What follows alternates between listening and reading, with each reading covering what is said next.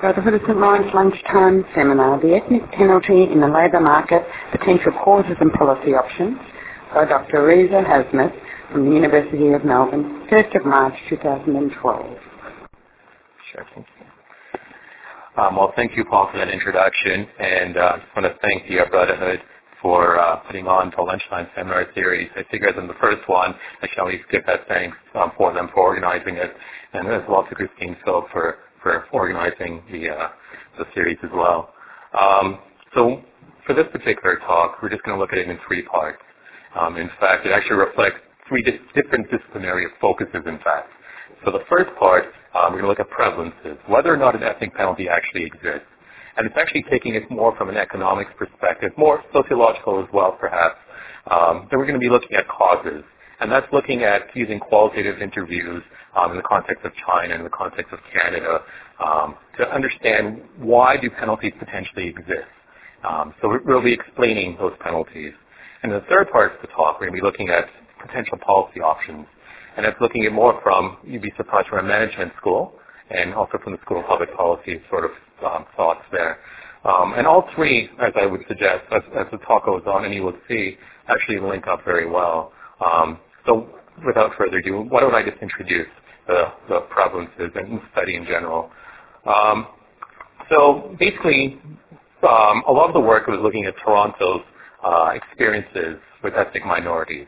And we're looking at visible ethnic minorities in particular. What's interesting about Toronto is that 40% of Toronto is actually visible ethnic minorities. So you have a population of about, 4.5, 4.6 million.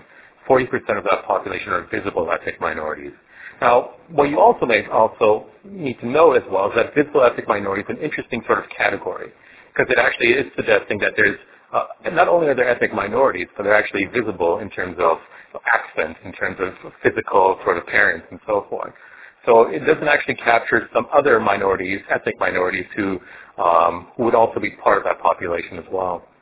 But what Toronto attempts to do when it comes to managing ethnic differences is it attempts to use a variety of social policies in partnership with the federal and provincial and various levels of government to actually have financial support for ethnocultural festivals, for marketing ethnic-based investments, to lure investments in. So, for instance, we have a very strong Italian community, and in that community you find that there's a lot of ethnic businesses which the city is hoping to promote. In fact, what you find is a lot of pasta being shipped back to Italy from Toronto. So that's one example of just an ethnic business there. So the strategies there is to actually use the ethnic capital in the city to foster growth, economic growth. Now, similarly, in Beijing, we find that ethnic minority management is operated by a combination of central government decree, social policy protections, and attempts to promote ethnic minority integration by having festivals, by promoting ethnic foods and sport and dance in the mainstream. When I started this project, it was about 8 years ago. I was looking at China and Canada and comparing it. What was interesting is that at the policy level, if you look at the policies for both, they're very similar, very, very similar and verbatim. So it suggests that there was an intent to manage differences, ethnic differences within a very similar sort of standpoint. What you do find, however, is that what made the Toronto and Beijing case very interesting is that Toronto has always been seen as a model of ethnic minority management, whereas Beijing has always had a very strained ethnic relations, which has been historically the case and continues today as well. Now, let me just show you very briefly the ethnic composition. So there's two ways, and you might find it echoes of the Australian case as well. There's two ways of migration, major waves of migration after World War II. The first wave would be from 1946 to 1970, and then the second wave is about the 1970s to the end of, by the end of the 1990s. What you start seeing is that Toronto's population is actually increasing significantly here, and the visible population, in fact, is increasing significantly. And so, as a consequence, you find that the city is actually attempted to manage this by ensuring these social policy protections. And there's three waves of these sort of policy protections. is trying to sensitize the dominant population. So we call them the European group, so to speak. That there are different populations within the city, and we get to it's more of an exchange of ideas, get to know different cultures. And so what we found was, by the 70s to early 80s, that was the sort of social policies were geared towards that. Let's get to know different ethnic groups. And so you find that there's festivals, you find that there's things such as Caravana for the Caribbean groups, or you might find there's a Taste of the Dance Floor for the Greek groups. So you're getting to learn more, essentially, about the groups. By the 80s to early 90s, it was not enough alone to actually get to know about the group. You want to now know, the groups were saying, well, we're at a disadvantage. Whether that's perceived or real, it's another story, but they argued that in the labor market that they're at a disadvantage.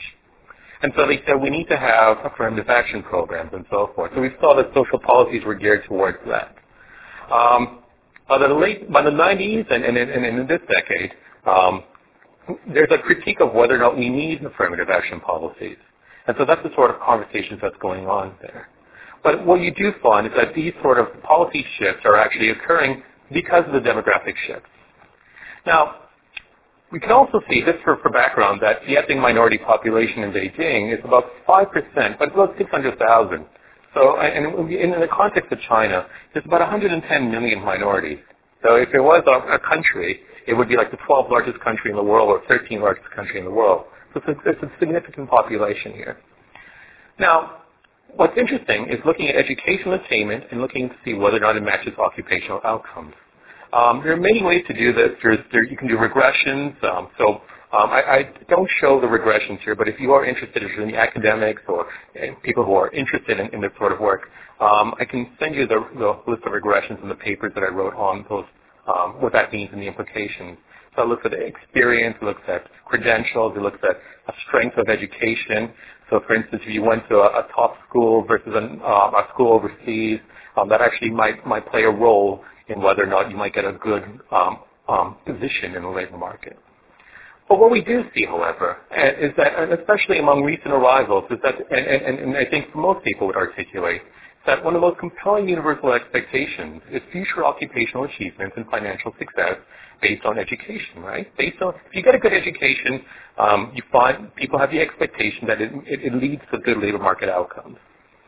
And so we find that this has been reinforced in studies by the OECD. It's been reinforced by if you look at statistics, looking at what the value of an education is, that by virtue of having more education, in theory, you should have higher occupational prospects and a higher wage. And so what we can also articulate is that the reason why this is the case is that we believe in the idea of meritocracy, that by virtue of having an education, based on my merit alone, I should be able to have good outcomes in the labor market.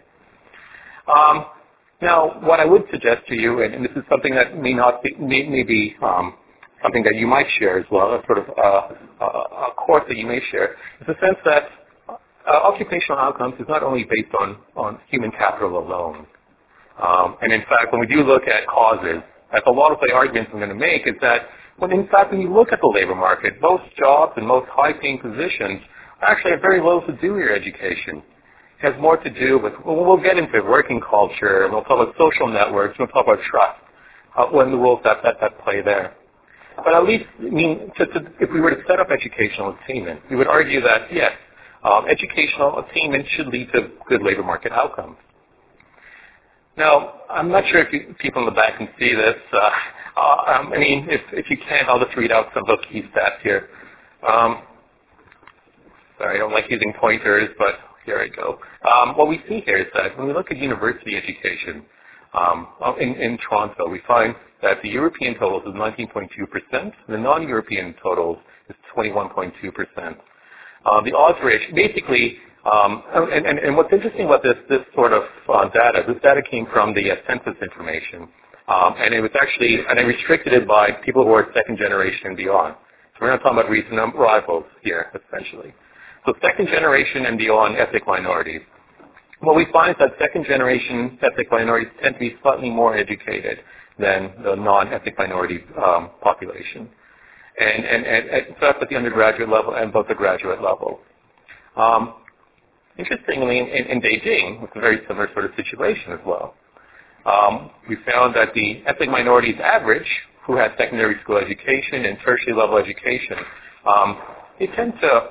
at the tertiary level education, you find that in Beijing, that minorities in Beijing had 21.5% had tertiary education, whereas the Hans, which is the dominant group, had 17.5%. Again, for our sake, all we're attempting to establish here is that the second generation and beyond ethnic minorities actually have slightly more education than the non-minority variable.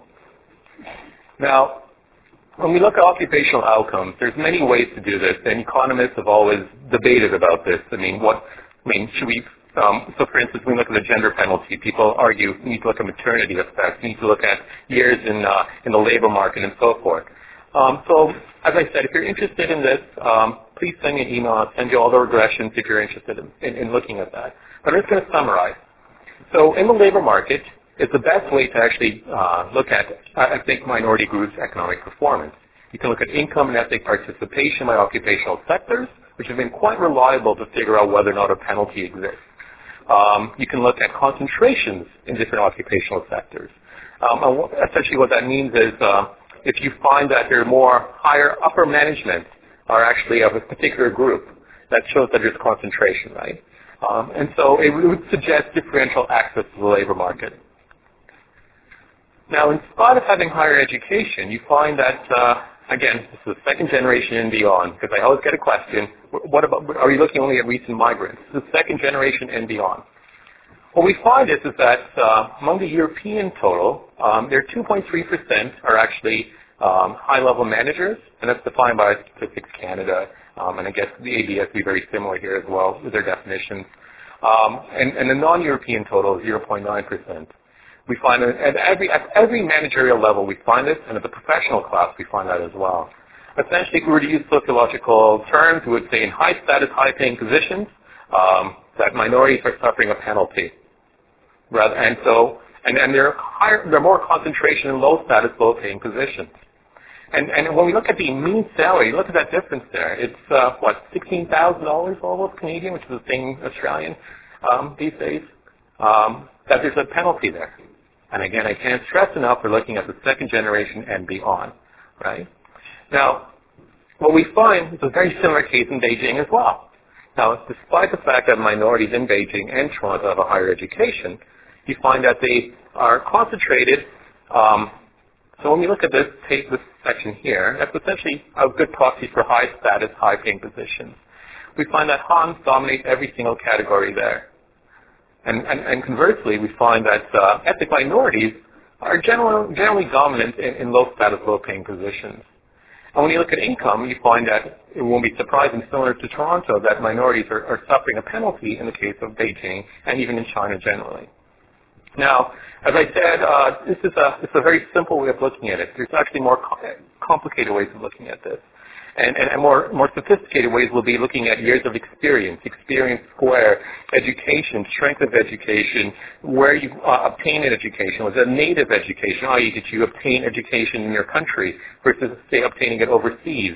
You can factor all that in there versus wages, bonuses, and so forth.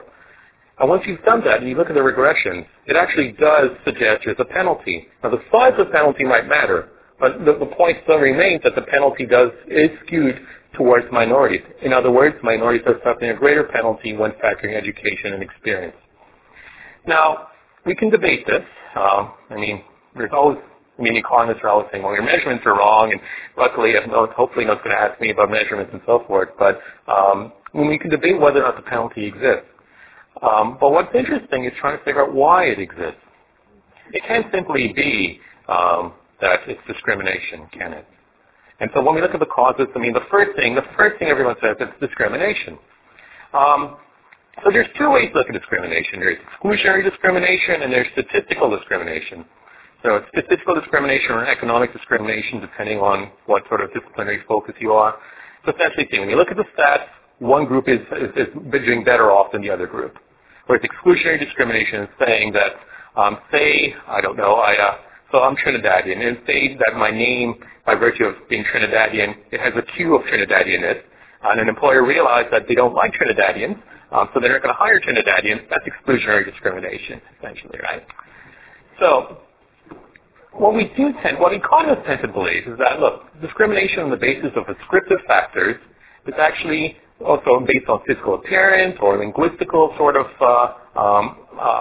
positioning, you find is actually a source of economic inefficiency. So the neoclassical economists will say this is inefficient. If you have a worker who's better productive, why would you actually hire someone who's less productive? So what economists have argued then is that there's a case for discrimination. So the employer actually factors in when they are hiring that, hey, I'm willing to accept a lesser productivity to hire someone who I trust more. And we're going to test that sort of theory soon. But what we find is that, and what's interesting, one thing that we seem not to realize, or at least we do realize, but it's not as in the forefront as possible, is that when it comes to the employment of labor, it actually involves a lot of personal relations, direct personal relations, and between the employer and the employee, which has the potential for adding a discriminatory element.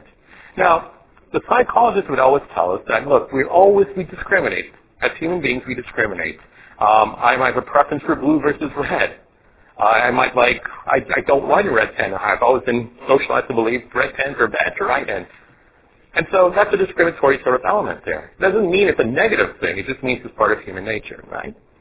Now, when we look at discrimination, so you can actually what's interesting about the Canadian census is that we're a bit obsessed about ethnicity. And so in the census, it actually have visibility indexes. So you can actually create a visibility index. So there's a question that asks, are you a visible ethnic minority? It's as simple as that. And so what I did for this table is I said, okay, well, Trinidadians, 99.9% of Trinidadians said they're visible minorities. So we'll be clumped up into this visibility index to try and figure out whether or not visibility plays a role in your labor market outcomes, right? And what we found here is that the more visible you are, the more education you tend to have. I don't know what the significance of that is. I'm just saying that's one of the things that occurred. We also found that you're less inclined to be a manager, you're less inclined to be a middle-level manager, and you're less inclined to be a professional in the professional class. And your income is slightly lower than slightly lower than the non-European total in aggregate, and is also significantly lower than the mean salary for the European total. But it's still inconclusive evidence. I mean, look, it says the more visible you are, there's a greater chance of potentially having a discriminatory element. But it's inconclusive. So the next thing, again, as I said, we're a bit obsessed in Canada. There's a question on the census that asks, is English your first language? Or can you speak second languages or third languages? And you actually write down in a box what your second and third, fourth, and fifth languages are. And so what I did there is try to create a linguistical index. So, for instance, among the Taiwanese population, I think like 97, 98% of Taiwanese in Canada reported that English is not their first language. So that's a way you can actually start proxying different groups and what their linguistical group skills are, essentially. And what we find is that those who actually have greater native English speaking actually perform better in managerial positions and professional class positions. And those who have less, who English is not their first language, actually, well, it's inconclusive. You find that that you can't really suggest that linguistical skills actually is a proxy of figuring out what your education is. So the bottom line here is looking at physical appearance, looking at linguistical appearance, it's inconclusive evidence to suggest that the labor market, there's a penalty in the labor market for these groups. So the next thing one would do is figure, all right, why don't we combine this? Let's see if you're in the top echelons of visibility, and you're not in top echelons as a group that has English as a second language, and see, quote, these at-risk groups, whether or not these at-risk groups essentially are suffering a penalty. So we do find that the at-risk groups here actually tend to have a higher education, and significant. This is actually quite significant. It's almost 6% more have a higher university undergraduate education, and about 2.8% more, 2.9% more graduate school. And you find that they suffer a greater penalty in the managerial and professional class. Now, for some of you and some of us here, it's like, okay, why is that surprising? You're just telling me something I already know. So what was interesting about this is that discrimination played a role. But what sort of role? This is sort of key question. And so at that point, I was not satisfied. I'm like, it can't simply be discrimination. So the next sort of thing to test is social network. Do these groups have good social networks? And what's interesting about it is that when we look at the network concepts or network understandings of labor market allocation, it shows that social segregation can actually create labor market segregation through network referrals. So, for instance, I mean, and this is universal almost, except for some exceptions for certain groups. You find that most groups would actually, upon arrival, would concentrate where they have like-minded individuals within the group, right? So, for instance, if Trinidadians somehow came to Australia, I've never actually met another Trinidadian, but let's just say we came to Australia, most likely we would cluster together as a big group. If we came as a very small group, most likely we'd be dispersed. But if we clustered together as a big group, you find that, and we were so happened to be very good at, producing clocks. You find that the offspring has a greater chance of producing clocks. You find that those who are coming in to that neighborhood is going to have a greater chance of producing clocks. And the reason why that occurs is not because they have an affinity for producing clocks. It's because when you look at how jobs are acquired, 2/3 of all jobs are actually acquired through network referral. So 2/3 of all jobs. And so you find in China, in Canada, in the UK, in the US, in Australia, we find that it ranges from 60 to 70%. So it's about 2/3 of all jobs are found through network referrals. What that tells us automatically is that when we believe that we have high education, and for my students in this room, that does not mean you should not have an education, but it does suggest that education alone is not the way, a path to getting a high occupational outcome. What it does suggest is that even though we see that minorities are higher educated, it does not automatically mean that they're going to get a good position, because they're competing for jobs, essentially, that's only 1/3 of the labor market. And in fact, that's in a general sense. In a more specific sense, when you look at professional jobs and the higher managerial jobs, in order to actually achieve those positions, it actually requires greater network capital.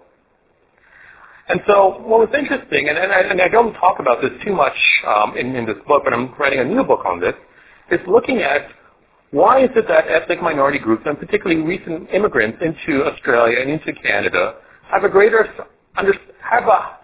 belief that we need to have more education.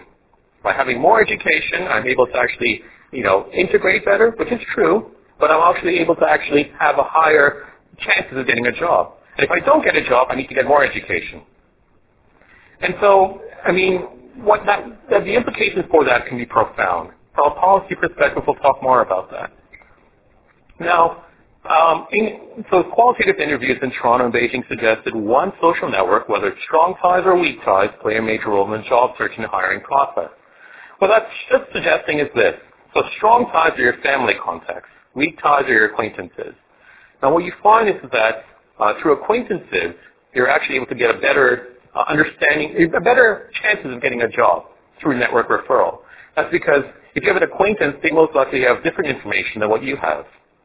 Whereas if you have a family member, most likely you roll in the same circles and you're going to get the same sort of job information. And so what you find as a consequence then is that when you actually do ask minorities in Toronto and Beijing what type of ties that they have, they tend to have more strong ties rather than weak ties. So again, they're being penalized because they're actually replicating a very small sort of job information versus other groups who actually have better weak ties. So what we actually see here is that when we look at social networks, that the discrimination no longer has any cost to the discriminator, but rather reaps social rewards. In other words, when minority workers have low social network capital, we find that the odds of a minority member obtaining a job that's high wage in the professional and managerial class decrease tremendously. So social networks explains this as well. But it's more than that. There's working culture as well. So another task I was interested in is trying to figure out, we're talking about, again, looking to the second generation and beyond, can they fit in within the working culture? Now, when you think about it, if you were to think about it in a very pragmatic manner, you would say there should be no reason. They've been socialized in Canada, they've been socialized in Australia, they've been socialized in Beijing for all of their lives. That's why they're second generation, right? So they should be able to fit in within the working culture.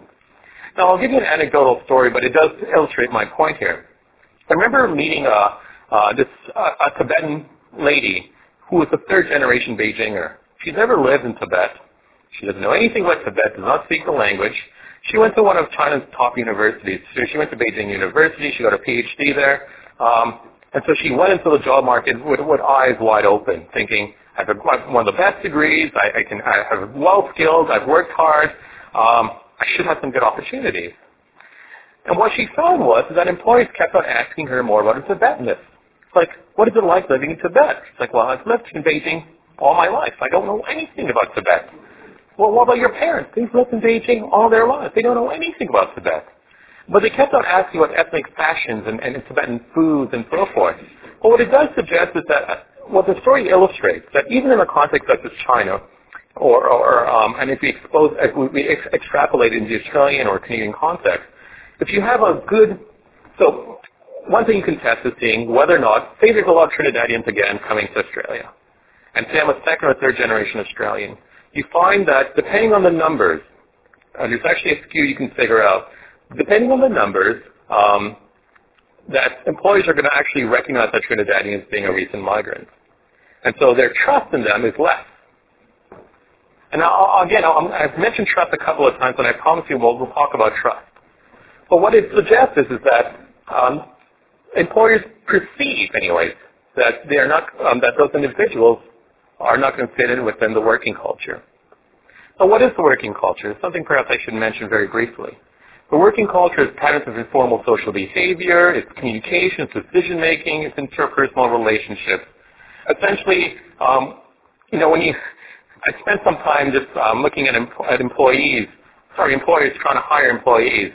And some of the things that they were saying, and in China they're a bit more crude than, say, in Canada where we're a bit more desensitized to what it is we say, but it's still, in effect, the same thing, was that if I have candidates who are very similar on paper, I'm going to go for the candidate who I believe I can be a good friend with, the potential friends principle. And in other words, I trust this individual more. And so what we found is that referrals and informal contacts was a way for employers to vouch for another individual.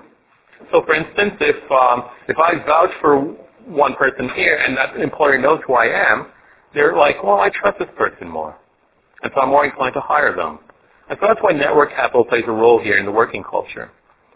So what we found is that, well, what I found is that informal contacts and referrals played a major role. But informal contacts, if you hire on the basis of network capital, it creates homogeneity at the organizational level. And this actually strengthens the power of the dominant social groups to steer and shape the working culture. Now, as a footnote, I'm just going to suggest that one of the things that was quite prevalent in the studies was that supportive relationships with a supervisor was the best predictor of figuring out whether or not an ethnic minority got promoted or not. And the direct supportive relationships as well. And so you found that if minorities felt a sense of belonging, they actually have a greater chance, statistically have a better chance of getting promoted. And again, and the supportive relationships with your supervisor played a role in fostering that sense of belonging. Now, as I call it, social trust. Trust. Why are we talking about trust? People talk about trust in many different disciplines and many different contexts. But the trust we're talking about here is looking at trust among strangers rather than trust among family members or group levels. Social trust applies to the job matching process since the prospective employers and employees must have a minimum level of trust in order for each other's accountability, so to speak, before they can mutually engage in working together. Put plainly, you need to at least have a minimum level of trust to ensure that you're going to hire that person and this person is going to be able to work well. And what you find is, what's a fancy way of looking at that is looking at social distances between groups. So say the Trinidadians are living in the suburbs and say, I don't know, the Chinese are living in the CBD. And so because of social distance, i.e. their contact is very limited, you find that they trust each other less, in fact. And you won't be surprised in that sort of scenario that Chinese would not hire the Trinidadians and vice versa. It's amazing how that works. And so trust plays such an important role And when you find that jobs are found through the open market, trust actually, so when jobs are found through the open market through direct application, in other words, you send a CV to an organization without them knowing who you are, you find that the odds of you obtaining that position is very, very low. And so we find that ethnic minorities are actually as a greater population actually are in that position to send CVs through the open market. So trust is not being established as much.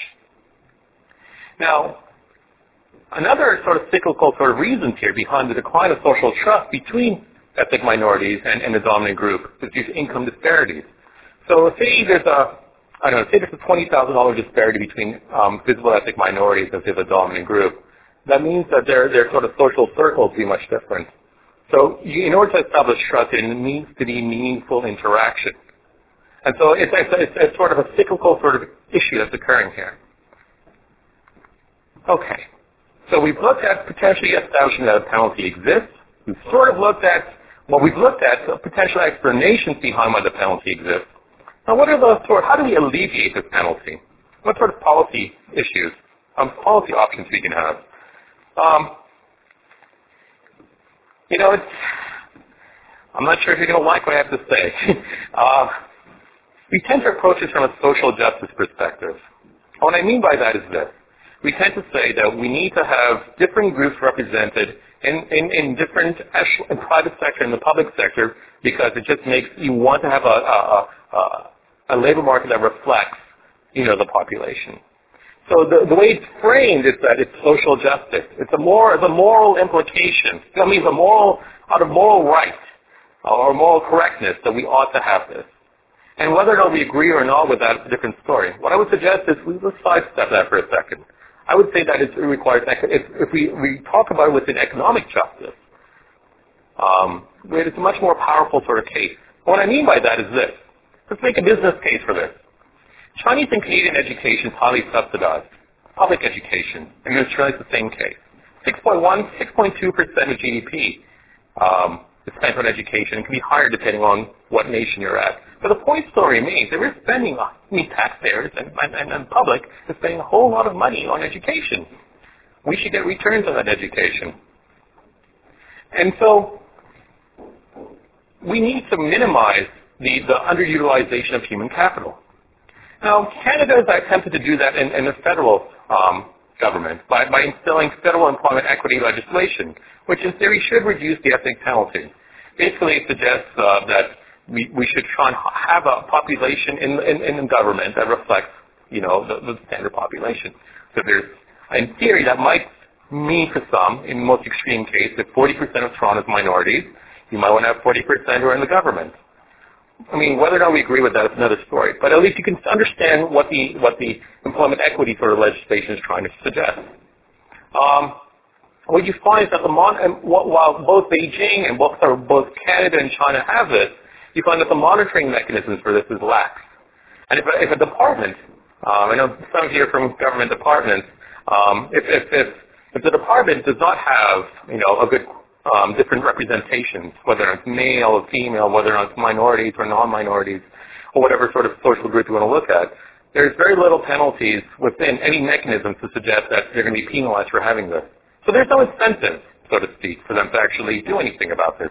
And that's what we're having the problem in Canada. 6% of let me see if I have the stats here. I think it's 6% in Canada. In 2002, public service employees surveyed, only 37% reported they met legislative standards of employment equity. And only 5% reported they exceeded those standards. When you look at the upper management in federal government, you find that 6%, that's where my 6% stat came from, 6% of employees are actually visible minorities. So you can see how there's some issues at hand here. Now, what's interesting and might be interesting in the Australian context, in China, although there's preferential treatment in education, minorities, in fact, when you poll them, do not want to have preferential treatment in the labor market. And the reasons why they suggest that they don't want that is because in Chinese, the translation is it's a handout. They do not want a handout. They realize we need to have a good education, and if we have a good education, we work hard enough, we're going to be able to get a good job. And so that's where you find that that employment equity sort of policies actually failed miserably in China. Another thing that I've suggested, and we're running out of time, just wrap up very quickly, is that when we promote ethnic minorities groups experiences through festivals and so forth, it's a commodified image of what a minority is. So I mean, again, I pick on Trinidadians because that's my background. That's the only reason why. I don't want to offend anyone.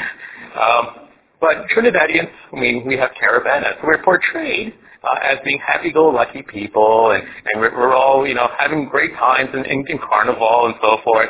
And that's a great image, I suppose, because I think we are happy people for the most part. But if you think that's the only image, if your only contact with that group is through that imagery, then you find that could be problematic. Because when you get to the labor market, the employer might think, oh, you'd be a great friend, but I can't hire you. Because I don't think you'll be that productive. You might be a bit too relaxed, too chilled. And so, I mean, we're making a lot of humor of it, but what it does suggest is when we are creating government programs or funding celebratory festivals, it might be worthwhile to show the accomplishments of different groups. So there's a couple of Nobel Prize winners from Trinidad. No one knows that. No one knows that. And so it shows that we are capable. I mean, it's very interesting how the way you portray a group affects your labor market outcomes. Something as simple as that. And so, yes, and in China, what you find, so during the Olympics, in the opening ceremonies, one of the interesting things was that you had all 56 groups on display. There's official minority groups.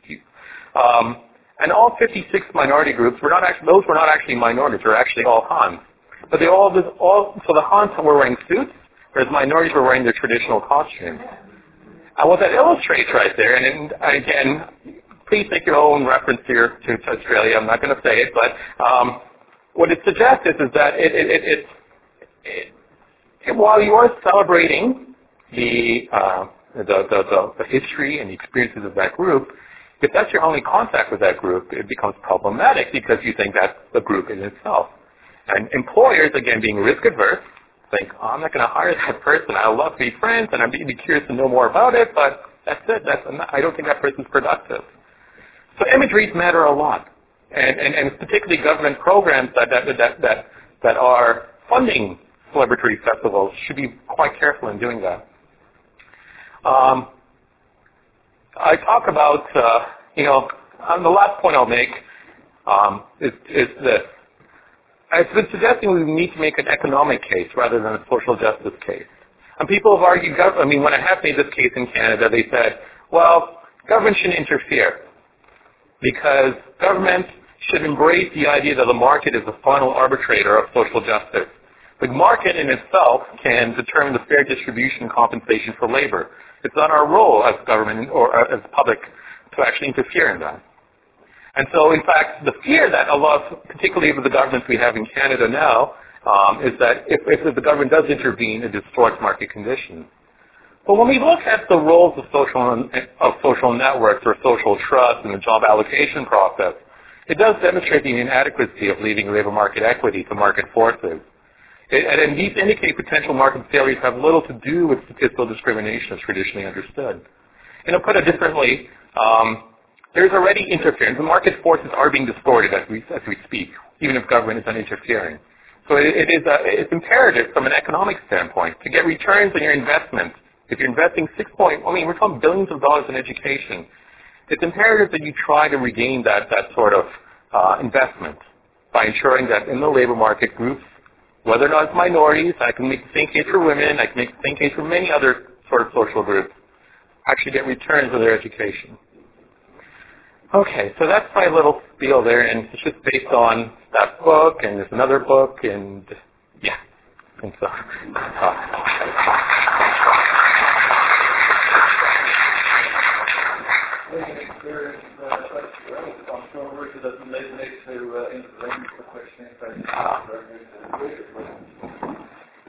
Questions, please.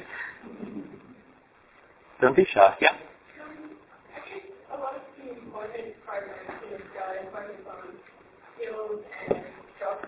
Right. I wonder if you have any comments to make about what kind of programs might build social trust and the weak networks that how to overcome these.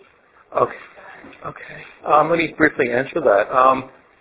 Again, I have to be very careful what I say. I'm not an expert on the Australian context, but I would say in other contexts, the experience is that jobs, when governments do try to reskill different groups, and they try to find positions, employment positions for them, the availability of those jobs can be low-status, low-paying jobs. And so what happens is that it just creates a cycle that they're actually not getting a higher wage for even more education. So that is problematic there. How can we govern that? If I put my sociological hat, I'm thinking, it's difficult to govern human nature. And it'd be very difficult for us to say we should govern human nature. I.e., if I trust another individual, you cannot force someone to trust another. It requires contact, it requires meaningful contact, it might actually take generations. So what would that mean, consequently, for a policymaker, is that you would attempt to, at least for the recent migrants who came in, ensure that they have a very easy transition, hope that their offspring do much better. But moreover, what you find, and what you do find with the migrants who are recent arrivals and they're not able to succeed in the primary labor market, is that they go into the secondary labor market. Or that's simply saying that they go into small and medium enterprises, small businesses, and you find that they actually earn higher wages than they can in the primary labor market. So some groups who have, let's just say, an affinity to small and medium enterprises actually have higher wages when you look at the stats. But that's just masking that they are suffering penalties in the labor market. Yeah. How do you find it compared to the Australian labor market? I've just started doing that. I just got the ABS stats a few weeks ago. I was shocked that Australia is actually doing better than Canada. I don't know why I was shocked, because again, I know why. Because the idea is that, look, we've been obsessed with multiculturalism for the last 30 years. It's constitutionally protected. We've always been shown by the UN and different agencies as the role model.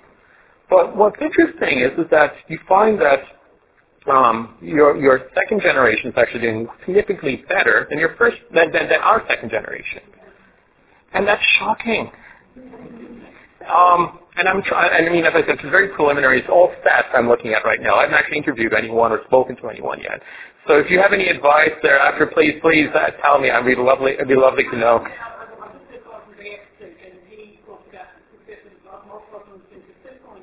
Right. Right. But as a foreigner, there's a lack of sensitivity in my mind of ethnic relations here. But yet you're doing better. So that's a paradox in my mind. Yeah.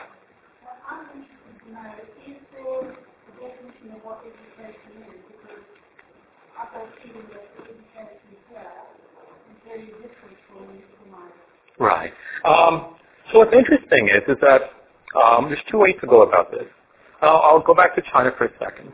Well, you find that there's preferential education for minorities in China. But employers are actually factoring that in. They're thinking, well, sure, you can go to Beijing University, but you probably got in because of preferential treatment.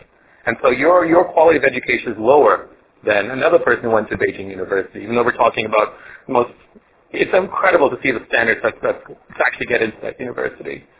So from that perspective, what that suggests is that credentialism, and where you get the credentials, matter a lot. Now, how does one measure that? The census, it's difficult to do through the census, if that's where you're hoping to get at. You would actually have to do a survey. So I did actually do a survey, and it's looking at foreign credentials and what employers know about foreign credentials. Well, you find that employers know very little about it.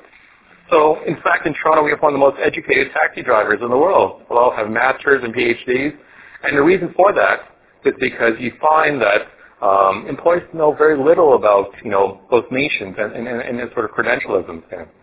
But professional associations also play a role. So doctors, engineers, lawyers, they actually need to be retrained completely if they come into Toronto. And so that plays a role in distorting conditions. Now, what you do find, however, is that if you do get overseas education in what employers perceive as a good institution, So the limited knowledge that they know, you find that they don't suffer a penalty as much. But again, it's up to the employer who is risk adverse. They're going to go for the safest option when it comes to the labor market choices that they make. Yeah. Following on from what you said, which I thought was fascinating, you would hypothesize that a good internship program from the university into the workforce would be very beneficial to overcome this kind of... Yeah. And what's interesting with the Swiss model, because they actually have apprenticeships and interns. There's a strong training program. And you find that the groups who actually go into Switzerland, even though they have 1 million permanent residents who are not citizens, that's a different story.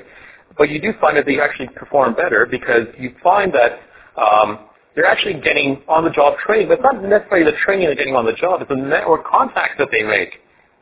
And so, again, for my students, please cover your ears for a second. That does not mean, it means that in schools you're not actually getting the contacts or you're not being socialized to know that you should be getting contacts. What's interesting is that there's this belief that, again, that particularly among students and ethnic minority students, is that education alone is all I need. I can make it on my own. And what we find is if you understand how the labor market operates, it's difficult to make it on your own. And in fact, 2/3 of jobs, as I said, are not found through making it on your own. Yeah. Could you expand a little bit on the neoclassical pressures for efficiency? Right. On the one hand, companies may take shortcuts. Right. Right. Capability of potential employees. Right. And therefore underestimate their capacity. Right. On the other hand, you may find companies with more sophisticated techniques of employment. Right.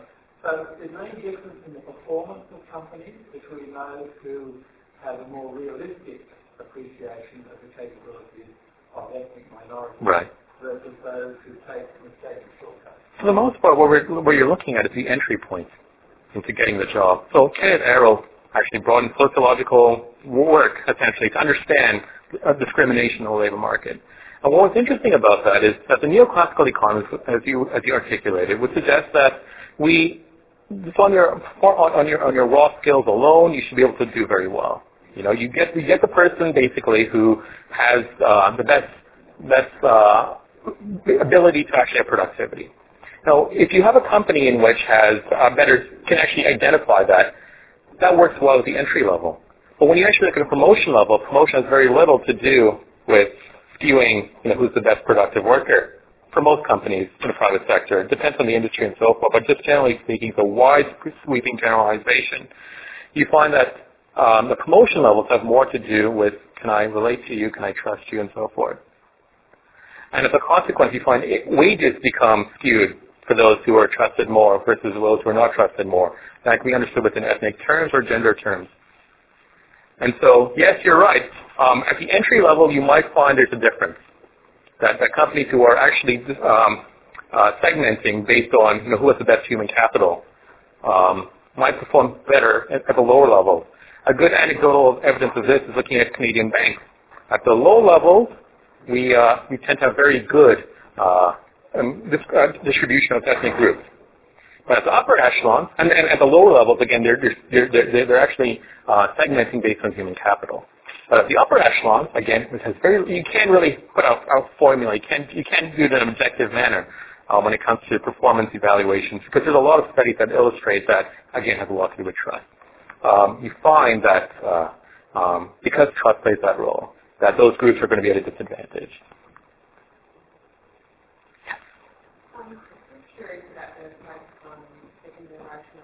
Yeah. Right. Why do I do that? Because there's this idea that they're recent arrivals, give them a generation or two, they'll be okay. I mean, that's just a crude way of putting it.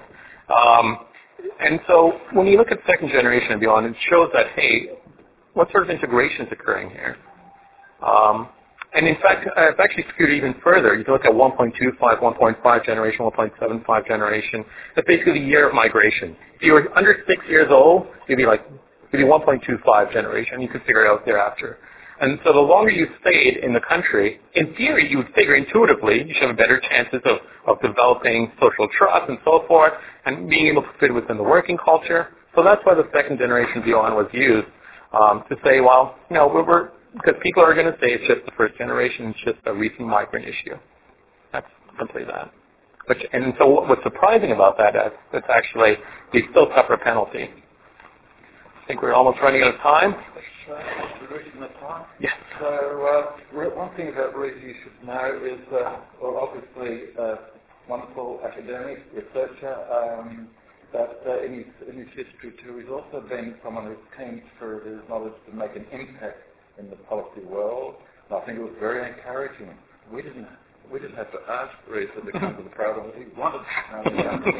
So I'm sure you'll hear a lot more of Rita and his work, and I'm sure he would encourage you to make contact with him if you want to follow things up. So thank you very much. Thank you, Paul.